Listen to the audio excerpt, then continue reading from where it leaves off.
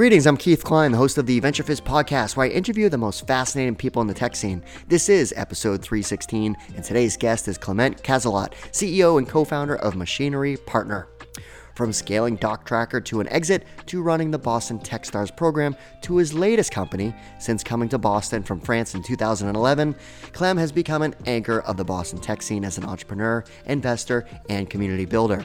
Machinery Partner is on a mission to digitize access to high-quality heavy equipment and machinery for small and medium-sized businesses. Its unique integrated model offers procurement, financing, and service that are more affordable, more efficient, and more accessible for customers, enabling them to start or scale their businesses and punch above their weight in a competitive landscape. The company just recently announced $11 million in funding.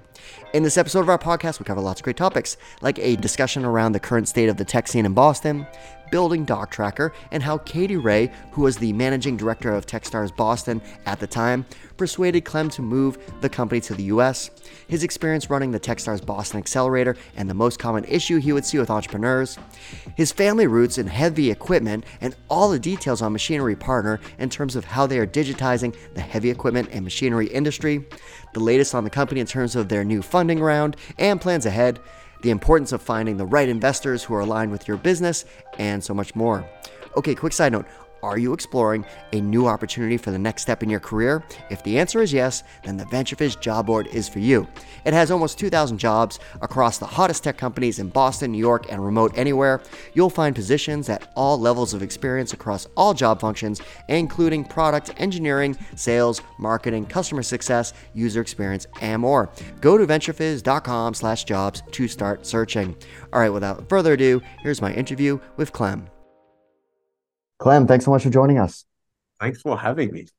I am excited to talk to you. Actually, I'm really excited because today's an important day for Machinery Partner. You guys announced your new round of funding. So I usually don't talk to founders because we're not like the breaking tech news or a media company, but to have the opportunity to talk to you on this day that I'm sure is insanely busy, I feel very honored. So thank you so much for taking the time. My pleasure, Keith. It's awesome. Like having the chance to tell the story, share like the impact is awesome. And so thank you for everything you're doing for our community. And if anyone's wondering why is Clem wearing this vest, we're going to get into his company and the details on that. So, and even has the hard hat on. I love it. I love it. Okay, so you've been deeply rooted in the Boston tech scene for a while. Yes. So I thought it'd be fun just to kind of give a pulse of what's the state of the Boston tech scene. You know, you're building a company, you've raised capital. You know, we're going to talk about Techstars. You're running that accelerator in Boston. So, like, where do we stand? It's December of 2023. It's been a rough year for the tech industry as a whole. But like, what's the vibe in Boston these days? Nice. And by the way, thanks for acknowledging my strong Boston accent. So it's been 13 years that I've been in the Boston ecosystem that has welcomed me, like really awesome ecosystem.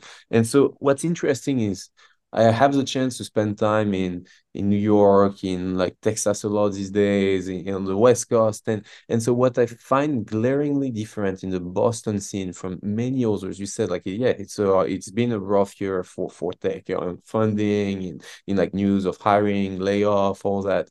The thing that is glaringly different in Boston is the type of companies that are impacting in the physical world, all the lab-based company, all the industrial technologies, all the agriculture companies that we have in the awesome ecosystem of Greentown Labs and others, like these companies tend to be way less impacted, I feel, from all this like overhanging like feeling of there is no capital than many others because they are investing in very different cycles. Anything that is tied into deep tech, that is surrounded by around the MIT ecosystem, everything that is tied into this, like all the mafia out of like the desktop metal of the world, out of the industrial ecosystem, even like the pill pack, all that, like that created this diaspora of people working on hard tech problems, thus appealing to investors with a much longer horizon of investment,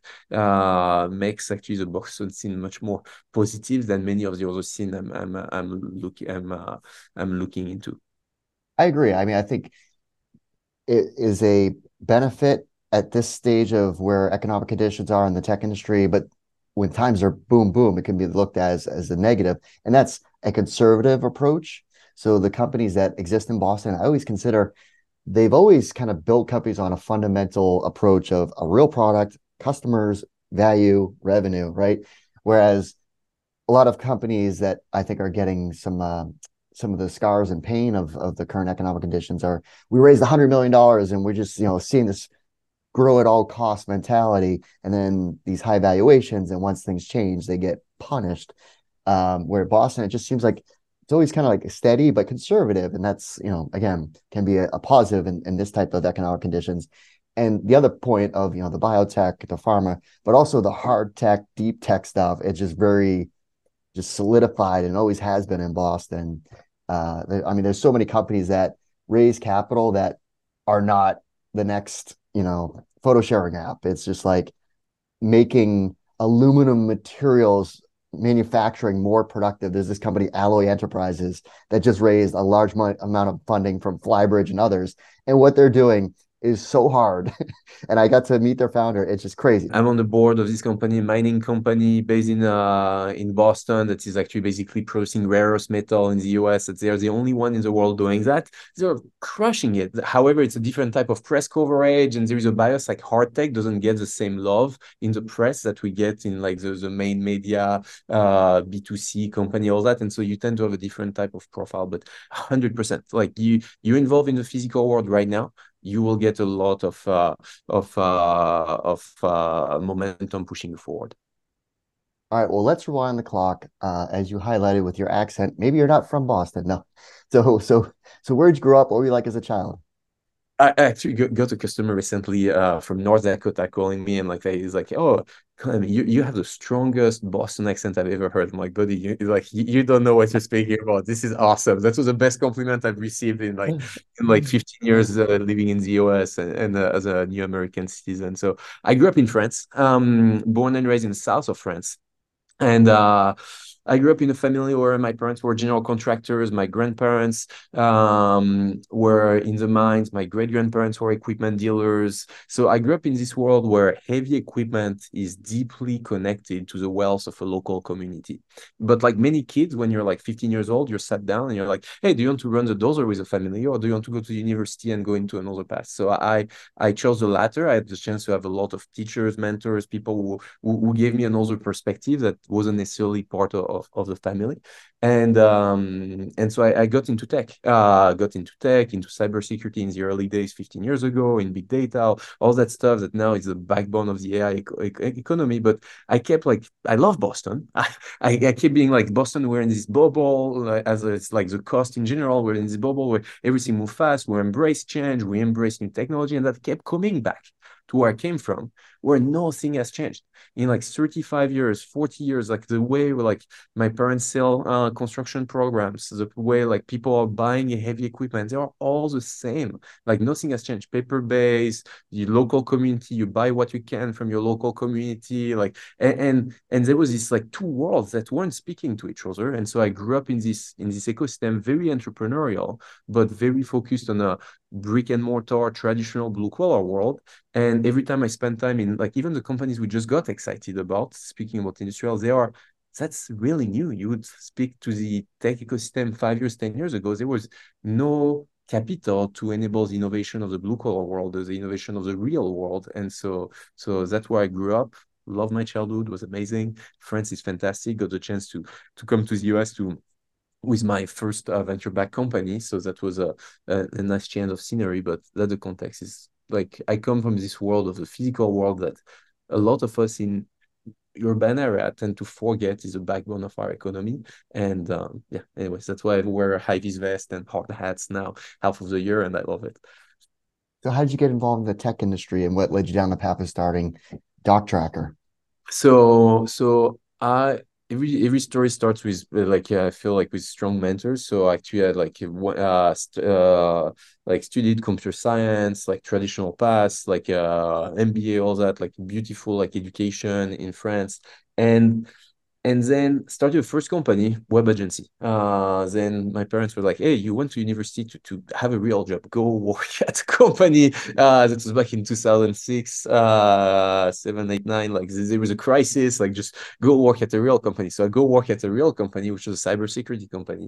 And after a year, actually, we're like this is not for me. So myself and another engineer, we basically left the company to create. Have you ever seen Mission Impossible? Yeah, of course. You remember at the beginning gets his mission and then it blows up after a few seconds. Hmm. We were basically creating the digital version of that.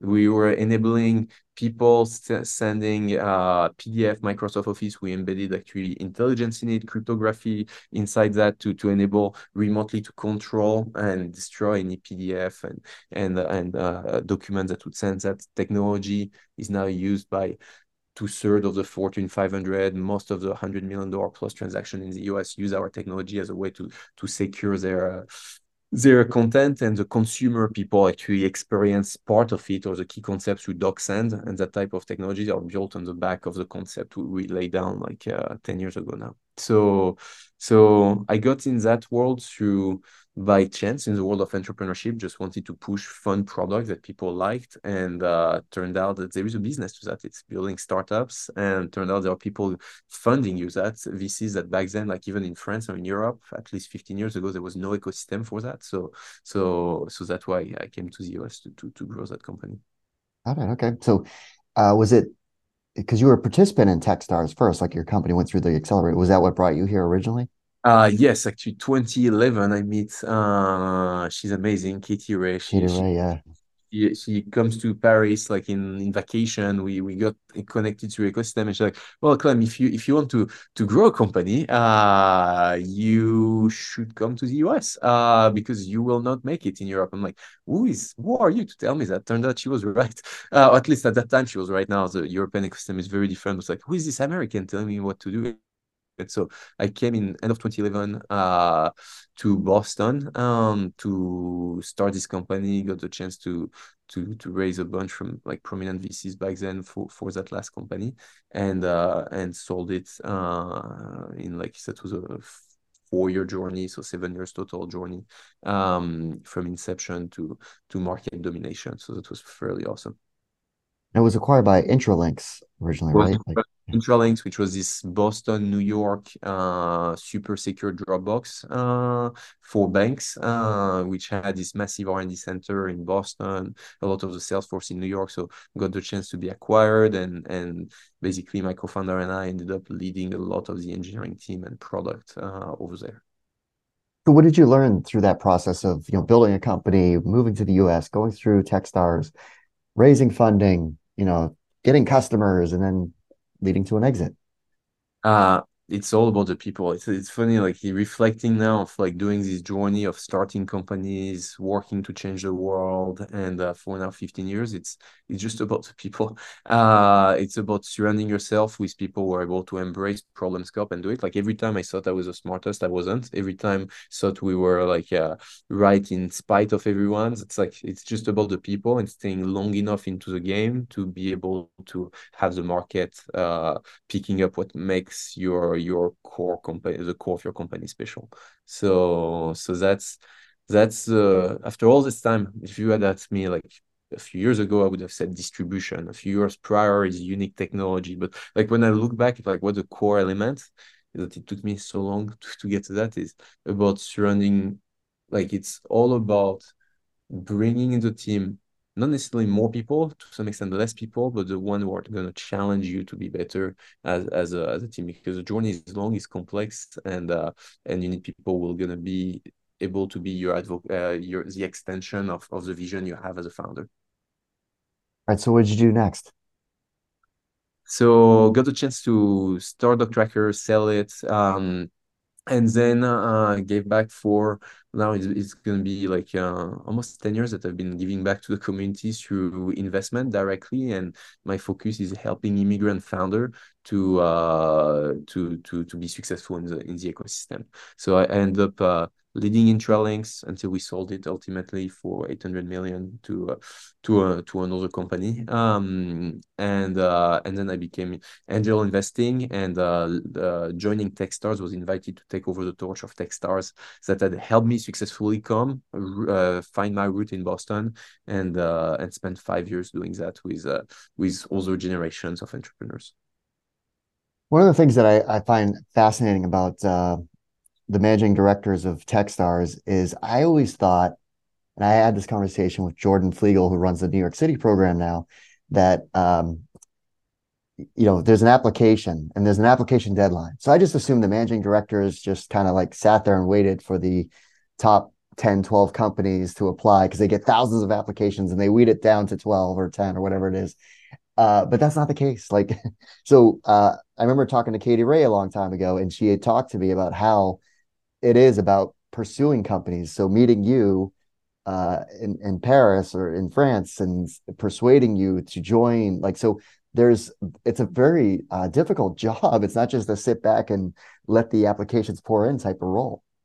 It is about, so what Techstars fundamentally is about is a mentorship driven accelerator where your role as a managing director is to surround a given. I mean, you and I met 13 years ago now during Techstars, where you helped me, give me perspective as a new founders on like, how do you attract talent? How do you build something around your company and create gravity around like the brand you're creating for, like, it's about, and that is applicable to a lot of companies. But then there are things that are much more specific, if like, hey, industrial hard techs that we're speaking about, do you have the bench as a platform as Techstars to help these specific companies be surrounded by mentors, and the focus of Techstars is find the right founder mentor fit of people through their experience who are going to be able to accelerate the intellectual development of the company by years through just sharing their perspective. And so a lot is about working with your local community to understand what are we great at in terms of like supporting this company, and then aggressively pursuing companies that you think you can have an outsized impact on. So it's the brand helps. Yes, there is a ton of application. It's fantastic. But also within that is also knowing what community can you support and can you help. Jordan, you mentioned, is one of the best people in the world. If you're starting a sport-focused company, he has a platform to help you be successful. For me, that was like a company focused in deep tech and marketplaces was the core focus on what I was doing. Companies that were between using the physical world to change the digital world and vice versa was the core of what we were doing. It just happened that there are a lot of immigrants in it, so there is Venn diagrams of overlap and focus. But yeah, it's about understanding your community and how that community can change companies, and as a result, working with that community to find the companies that you'll focus on. So the hardest part of this job is just understanding the mentorship ecosystem you have around you in a given city, given ecosystem to impact the founders. I know there was a lot of companies during your tenure running the program, but what were some of the companies that were just good examples? Uh, One that I love a lot, like Openly, for instance, in Boston, who is now like a fairly large employer, like started working with them as like they were just two people literally, and a PowerPoint. They were like former insurance executive and never done the startup journey, looking to apply all their at scale perspective to the world of insurance to build a much more fair and inclusive insurance program, enabling everyone to get the programs that they should have access. So that's a great example of some fantastic local executives that needed a platform to break into the startup world and understand the one-on-one of it. Or Phoenix Tailings, the company in the mining world that I was mentioning, they were all like first-time entrepreneurs out of all the ecosystem, out of Boston Metal, out of the MIT, out of like various key players in the ecosystem that needed a platform to be able to tell the story, but also understand how to start a company. So these are like two out of many, many examples of great brains coming out of the Boston ecosystem that need a way to understand how do you go from 0 to 1, what start Techstars world class at by giving mentors to. Yeah, great companies. And like openly, I just think what they're doing is so disruptive and it's a smart, like, I mean, you've got the domain experience of the founders in the insurance industry, but I love how they're going, they're not going direct to consumer, right? They're selling through the agents, which I know agents are looking towards new offerings and programs to be able to provide, policyholders. So it's a smart approach. And these two companies are examples of what Boston is world class at, is using technology to change the physical world. If I look back at what Boston is great at, consumer is great at so many stuff. We tell our story in different ways than other cities. But if you look at the core thread of most successful companies, although there are outliers, but it's usually around companies impacting the physical world through technology. And so that's when you go back to Techstars, like it's what understanding what makes your company, your ecosystem unique, and tap into that to provide it to customer to companies. All right, so this might be a hard question to answer because I'm sure you saw lots of challenges that founders face, but like what were some of the common ones that, were just very repeatable that like could have been hiring, could have been go to market strategy, like what were the things that were the common threads that you were constantly trying to match up the right mentor to help overcome? And there's so many. Like the one thing that I zero in, it's back to the learning. It's all about the people. The number one mistake as an early stage founder I see, and sometimes I lean into this mistake, I jump into this mistake is not having the hard conversations. The number one reason, when you look back, when I do the post-mortem, I have the chance to be an investor in 80 companies now, half through Techstars, half through my personal portfolio of angel investment. And like the reason why people unfortunately don't make it to the scales as yet is the aspiration they would have is always co-founder conflict in some permutation, and sometimes that means like the running out of cash, all that. But when you go back to the root, is the hard discussion weren't addressed early and you misplan. Why did you misplan? Did you have that hard conversation that gets, and so it's always oh, most of the time goes back to this like hard conversation and this founder conflict. So the number one piece is be good at it. And if you're not good at it, bring moderators, bring someone from the outside, one of these mentors to force you to have this hard conversation amongst founder, but also within your executive leadership team. That is the piece that, like, when things go bad, nobody wants to be the bearer of bad news. Like, we're all like delusionally optimist. And so that's when I look back of all the fantastic stories that unfortunately did not make it, usually that's about it. And when I look at the outliers, it's also the same topic, is they were able to have the hard conversation very early and adjust their course of action as a result. All right, well, let's talk about what you're up to now, Machinery Partner. So I love how you talked about your background story because then all of a sudden light bulbs are going off in my head when you're meeting with investors and they're wondering why, these founders, why this opportunity, why now, why this market? And when you told your background story, it was like connecting all the dots for like what you're up to now. So what is Machinery Partner? So Machinery Partner is building the Amazon of industrial equipment, where our goal is to fundamentally change how the operators of the physical world, the people running construction, the companies, the people running factories, the people running like food packaging companies are accessing industrial equipment. Because in the physical world, in 2023, 2024, like you're only as good as the industrial equipment surrounding you to perform your day-to-day action. And what happened to me is 2 years ago, I became a father. Beautiful daughter, she's amazing.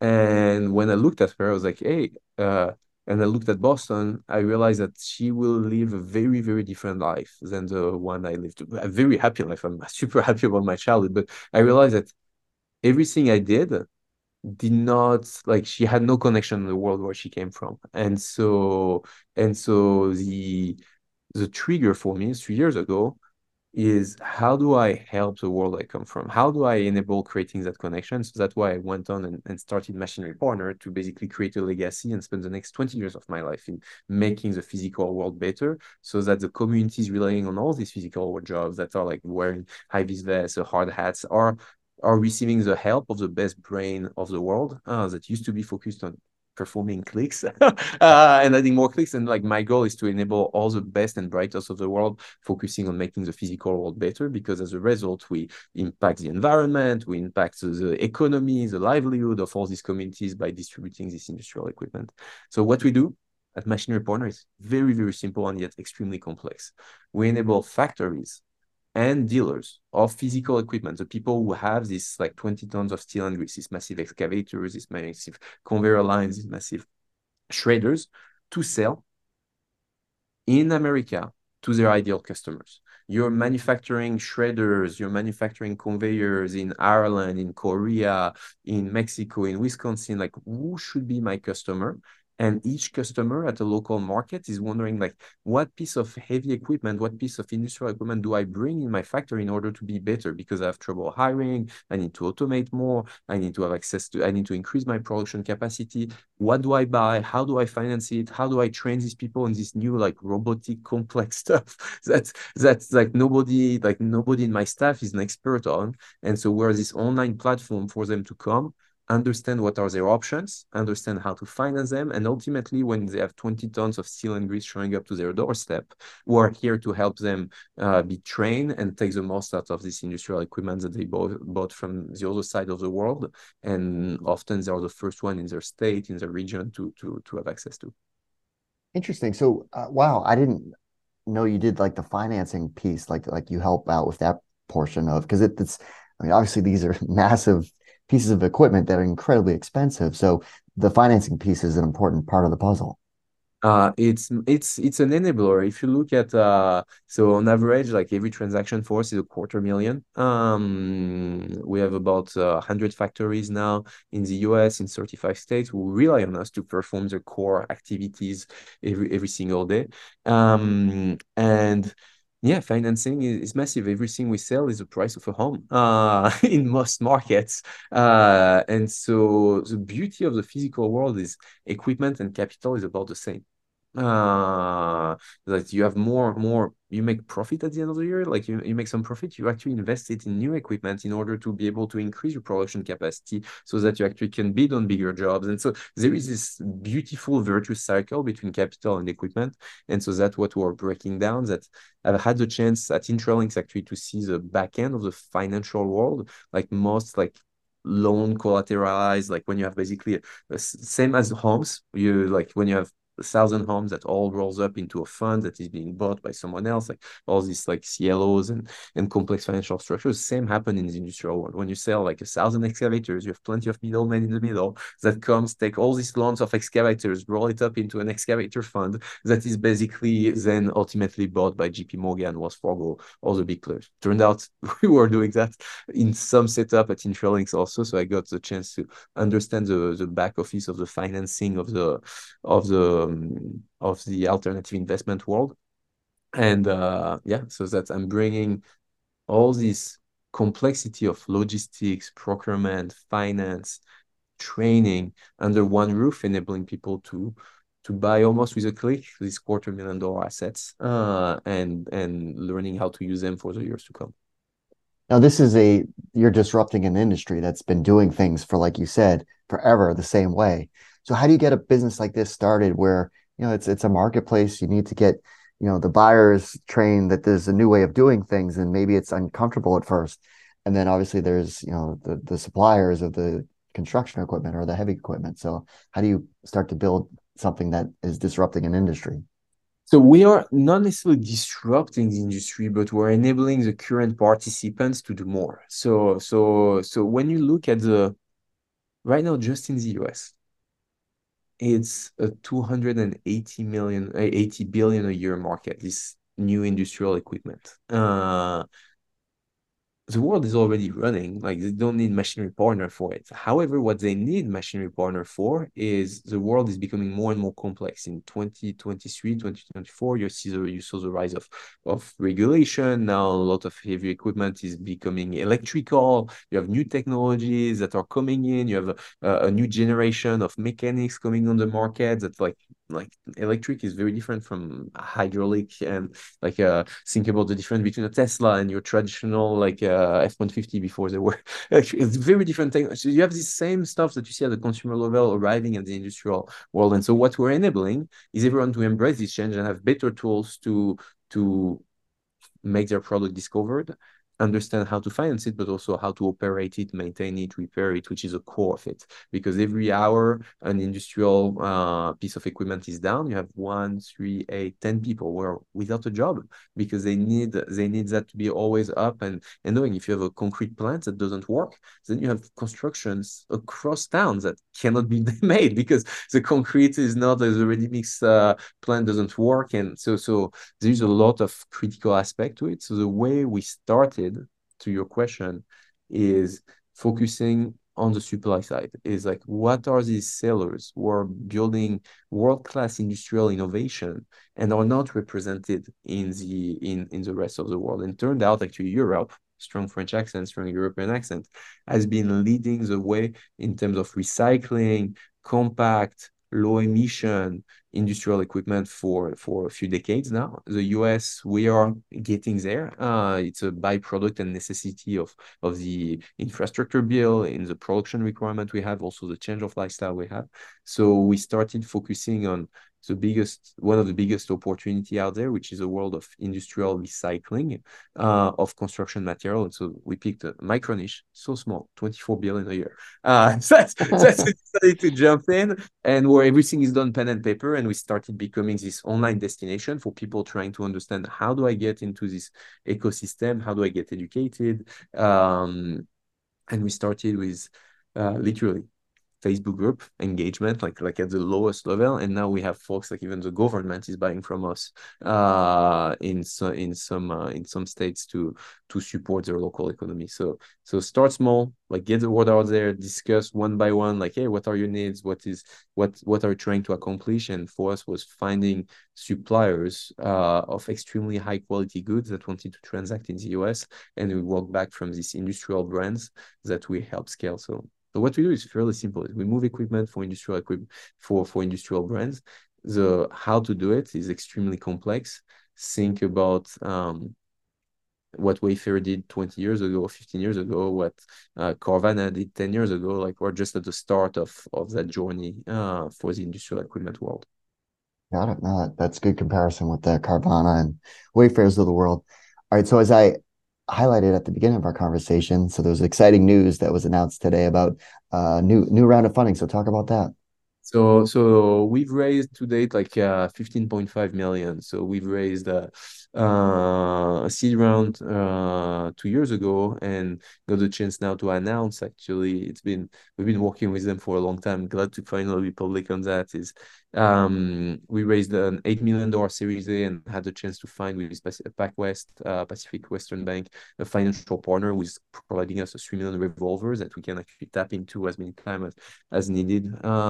So we raised an additional 11 million to grow this company. And what that enables us is actually to keep growing. Like, the goal is over the next 18 months to cover every single state in the US with plants that are active. And what that enables us also is to invest heavily on our industrial brands and enabling them to give them the tools to be present in the US market, or US brands that are like, right now we have suppliers in Wisconsin, Minnesota, Pennsylvania that are doing some of the best industrial work in the world, in conveyors, in hyper specialized like forestry equipment. We enable them actually to spread the world across the states to be known as fantastic suppliers that they are. Like, it's a world of pen and paper. Like, the way you buy equipment up until now is literally you receive a catalog. Actually, I should get one after to show you. Like, you receive catalogs with plenty of pictures, and you're supposed to zoom out to be like, hey, these are the innovations. So that's the crazy part of it. Very, very crazy. All right. So what's the state in terms of the current size of the team, plans ahead in terms of hiring, and what's it like to work there? You talk about every company, it's about the people. So what's the culture like?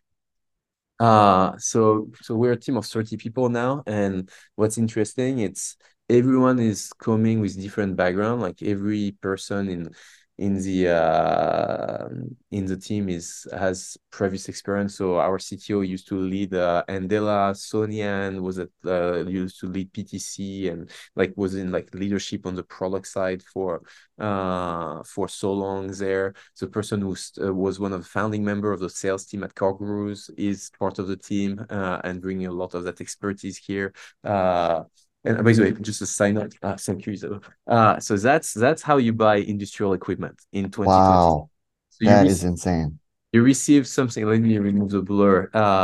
So for everyone just listening, like you basically are receiving these catalogs of like about about 140 pages every week on which you have like basically what you're allowed to buy in your region. And so you have like all these pictures saying like, hey, this is the new stuff you want to buy. And buried amongst that is like this new industrial like oh my friends at Northwest Equipment. So they are like all these grid machines, they are like three-quarter of a million each of them. So and that's how you get the And this word. one little image.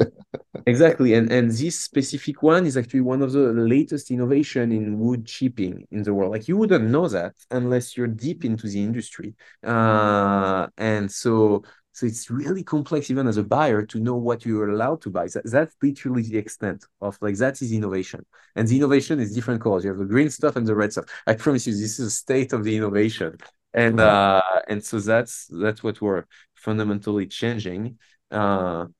Just like an innovation for us that we're bringing is we just basically share the price and have like a much slicker stuff that's machinery partner. That's like the beauty of that world is so many of us didn't like the innovation of just finding stuff online, the price comparison, all that doesn't even exist in the industrial world. So that's what we're changing. Um so to share like oh, and by the way, that's about $300 million worth of inventory. So if you were to sell everything inside, that's about 300 million. That is sold on pen and paper, and that's like yeah, that's like 2 months of sales. For Unbelievable. equipment stuff.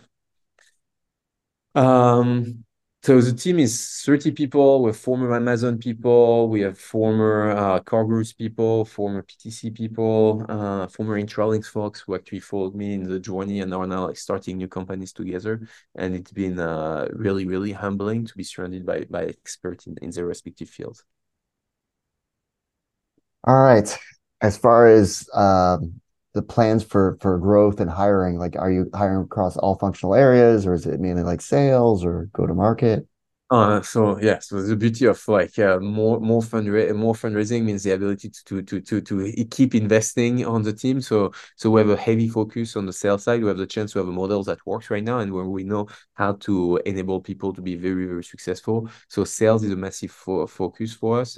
Looking at both like people from the industry, like traditional people who understand what are these machines, these paper based magazine, but also people like were right now with the chance to have a lot of start of a Congress mafia inside the company.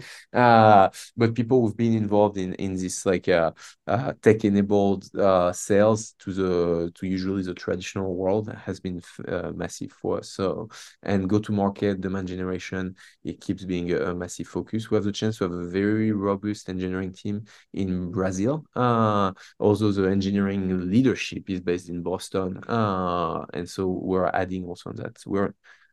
We ultimately machinery partner right now through all the transaction. We're building a digital twin, and a digital version of every piece of equipment that is being sold. Seeing that every single piece of equipment is north of 10,000 different small parts. And so each of these parts is cataloged, tracked, so in order to enable to more the AI agents, parsing that, understanding what's happening. So yeah, hiring a cross function to be embarked in this fantastic journey of heavy equipment. Very, very cool. All right. So the fundraising climate is obviously challenging, yet companies with a opportunity with a large market growth, there's still, capital to be raised. There's dry powder out there that's on the sidelines. So Yeah. what advice would you have to founders that are going through this fundraising climate? And it's obviously, a longer cycle and more scrutiny. And so what advice would you have on fundraising? The more humbling and the biggest learning for us to raise this Series A is something that I had never intellectualized before because that was in times of affluence. There is a real investor company fit. And who you speak with is more important than ever. So we're an industrial company. We're a B2B marketplace industrial company enabled by a ton of SaaS and fintech. There is probably in the US only 50 people who have a real like 50 funds that have with partners who have legitimate experience in that world. People who've helped scale Carvana, Car Gurus, ACV auction, backlot cars. Like for us, actually, it's very adjacent to the car industry. So our investor market fit ended up being people that were extremely successful in the transition of over the 15 years ago of the car industry from paper-based to online. This work spending an obscene amount of time of understanding which fund will welcome you in their portfolio construction is critical. It's in time of affluence in 2020, 2021, early 2022. It was so much money that actually everyone was broadly investing in everything. Right now, in time of like some construction, it's about finding this partner market fit. So the number one advice is there is no there is no shortcut. You need to spend north of a week just building your list, working with mentors, being like you're going through from the there is 1,500 funds that are somehow active right now at the Series A level in the US. Like find the 50 that truly matters. And they sometimes not are the obvious names. Yes, Andreessen has invested. Yes, Sequoia is investing in adjacent stuff. But the reality is which partner had worked on it. And when you lose that level, you find out that actually the partners who did the deal that are adjacent, they might have left and started their own fund over the past 2, 3 years. And like we got like extremely successful working with the partner. It's about the partner, not the fund anymore, and partners who understand truly what you're doing. So that's my number one advice is invest the time to understand your investor company fit. Where do you fit in the portfolio construction? And what are as a result, what actually the LPs of the given fund buying when they buy a piece of your company? Smart advice. Yeah, it's because you could spend hours and hours and days and weeks meeting with a bunch of VCs that it's just not a fit. Like, But and it's not they'll because I don't want to. It's like this. If I were to pitch you right now, like a chance now I have like investment opportunities in the industrial world. Like I have someone recently will pitch me like an oil pipeline opportunity. They're like, perhaps it's an awesome investment. I just I don't not a know about fit. it. Not my fit. And so if Yeah. as a founder, that's about the same thing. Like I use an extreme example, but if you're a B2B marketplace in the industrial world and you're pitching SaaS investors, yes, you're gonna get a no, not because your company is not right, but because it is not appropriate. If you're pitching someone who for us like never had any dirt under their fingernails, like they cannot understand what you're doing. It's not their company is bad or they're bad investors, it's just there isn't a fit intellectually. If you're an insurance company with strong actuarial model, if you're pitching people who are used to like SaaS traditional like journal, that's a very different model. The actuarial model and the art of not losing money and loss ratio very different. The same like it's finding this true partner company fit with the appropriate level of experience, people who are in love with the research they've done of that specific space, and ideal people who made a ton of money with the adjacent space that you're working on. Now you mentioned before that you started doing your own angel investment activity. So what advice would you have for individuals that are looking to get started as a potential angel investor? Keep investing. I saw so many people like keep investing, pace yourself. It takes 10 years to have like a meaningful outliers. I see so many people in me the first, like 2014, 15, 16, I invested like 10 company a year with my personal capital. It was amazing. But actually, I started being good at it. I mean, it was get some early luck, really good stuff. But like you end up like it takes 4 or 5 years to see to see what's to understand. And it's like investing 2 to 3 companies every single years for the next 10 years, committing the capital to it is how you end up becoming a reliable partner. people know that you'll invest. Like Keith is backing HR tech related companies for the past 10 years. He's been seeing them. He's like he has a thoughtful perspective on the market. Let's keep engaging him. So the sole advice I have is pace yourself, set a budget, and keep doing it. In hard time, in bad time, you have set your budget of 50 grand, 100 grand, 200 grand, whatever is your budget, even like 30 grand, three checks of 10,000, or even like three checks of 5,000. It's irrelevant because you invest your time and your money at the same time, but just be consistent. And through that repetition, will you create a space in the market? You will learn more and become someone world class ultimately. Over the next 10, 15 years, which is a journey of investing. So if someone really wants to get into angel investing, like there's different options. You could, create your own uh, deal flow by getting out there and meeting with people and start to get that process going. But then there's like angel lists with like syndicates and things like that, right? Like, do you have any like advice, like for someone that's legitimately trying to become an actual angel investor? Would it be better to go down the path of creating your own deal flow, or the more syndicate approach be something worthwhile? Um, Acknowledging some of the recent guests that you've had on the platform and but you're investing in alternative investment assets, high risk. Like literally, like your goal is to make 10,000 times your money, or 1,000 times your money, not 10x. That's only worth 10x if you're investing $1 million at a time. Like as a small angel investor, like you need to aim for the outlier. And so as a result, consensus investing tend to be an easy way to have no learning and lose a lot of money, at least in my experience. So I'm really, really skeptical of syndicates and any sort of angel group, not because they are bad, they serve a purpose, but you need to be very, very educated to truly partake in them. You end up investing because someone else is investing. Like if, and the signal, someone investing 50 grand, like if they sold for 200 million their company, like that doesn't matter. That, like the signal you get of, oh, there is a founder of Chewy investing or whomever of like investing like that, you might take that as a signal, might be that they just follow someone else.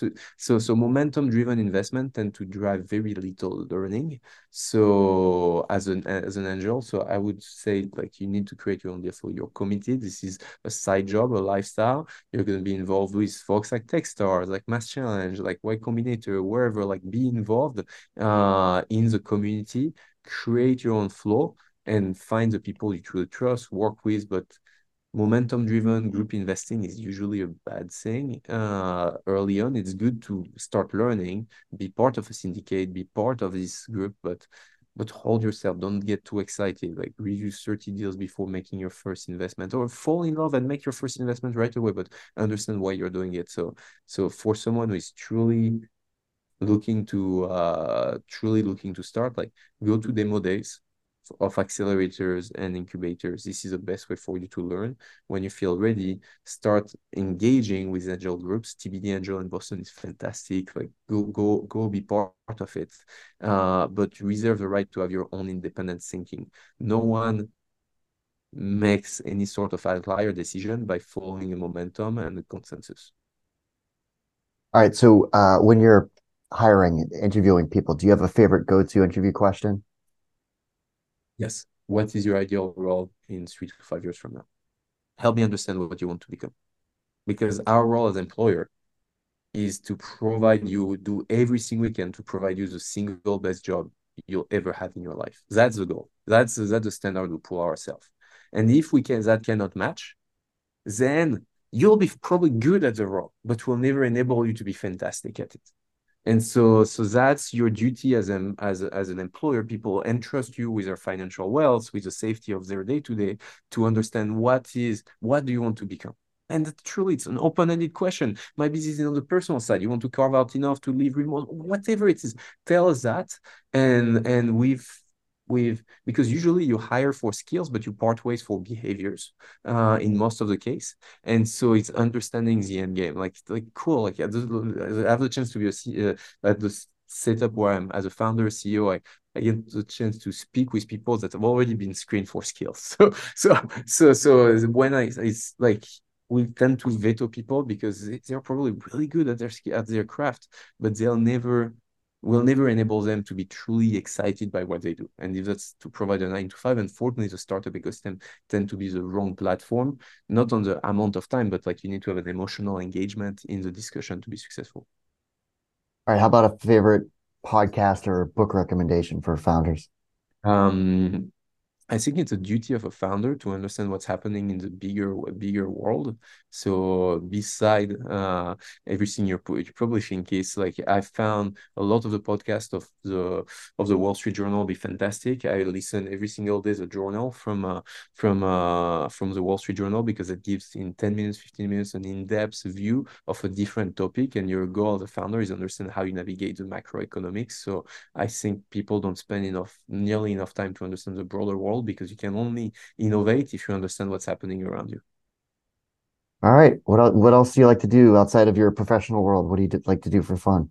I'm a mess like parenting, fatherhood is the joy of my life. And every time I get a few minutes, I try to kite surf. Boston is one of the world's best destination in the world to kite surf. People don't know about that, but like literally, we work in Back Bay, in a 10-minute Uber ride, I can be in in one of the best beach in the world to is a Castle Island or Nahant and like any river beach, like some of the best places in the world to kite surf. I can go and take the blue line to kite surf to River Beach. So just like this is one of the best sport out there, and Boston is one of the best place to enjoy it. People travel the world to go to crazy place, like just do it in Boston. It's so good. Well, Clem, thanks so much for taking the time to walk us through all the great stories, advice, and obviously, all the best and good luck with Machinery Partner to you and the team. Thank you so much. We're on a journey to build the Amazon of industrial equipment and couldn't be happier to do it with this team. And thank you so much for everything you're doing with VentureFizz.